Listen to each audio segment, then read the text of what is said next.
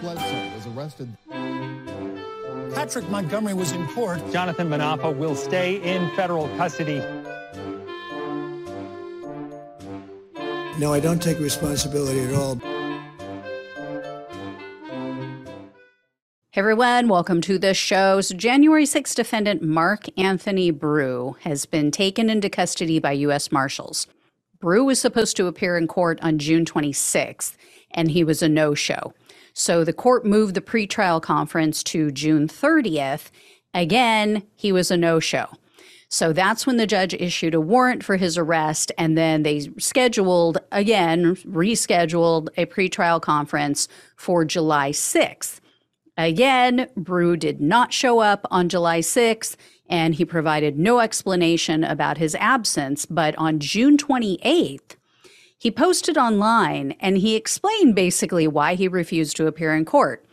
Essentially, he thinks he's above the law. Breaux wrote, quote, "I'm done entertaining their bullshit. If they want me, they will come get me.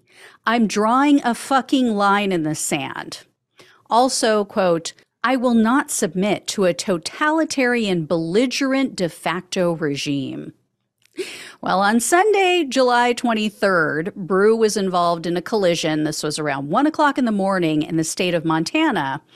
And Breaux is a Washington state resident, so I don't know what he was doing there. That was a little bit odd. There's no reporting as to why he was in Montana. But anyway, Breaux admitted to the officer who showed up that he not only didn't have a valid driver's license and didn't have auto insurance for the vehicle he was driving, but there was also a federal warrant that had been issued for his arrest.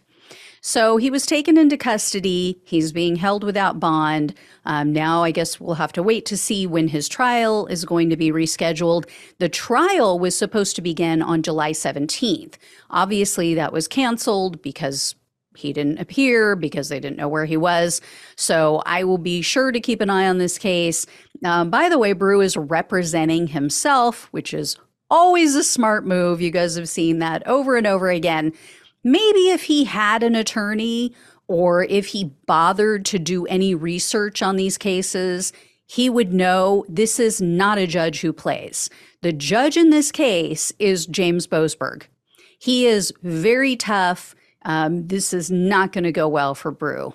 Breaux is now entering the find out phase of his journey.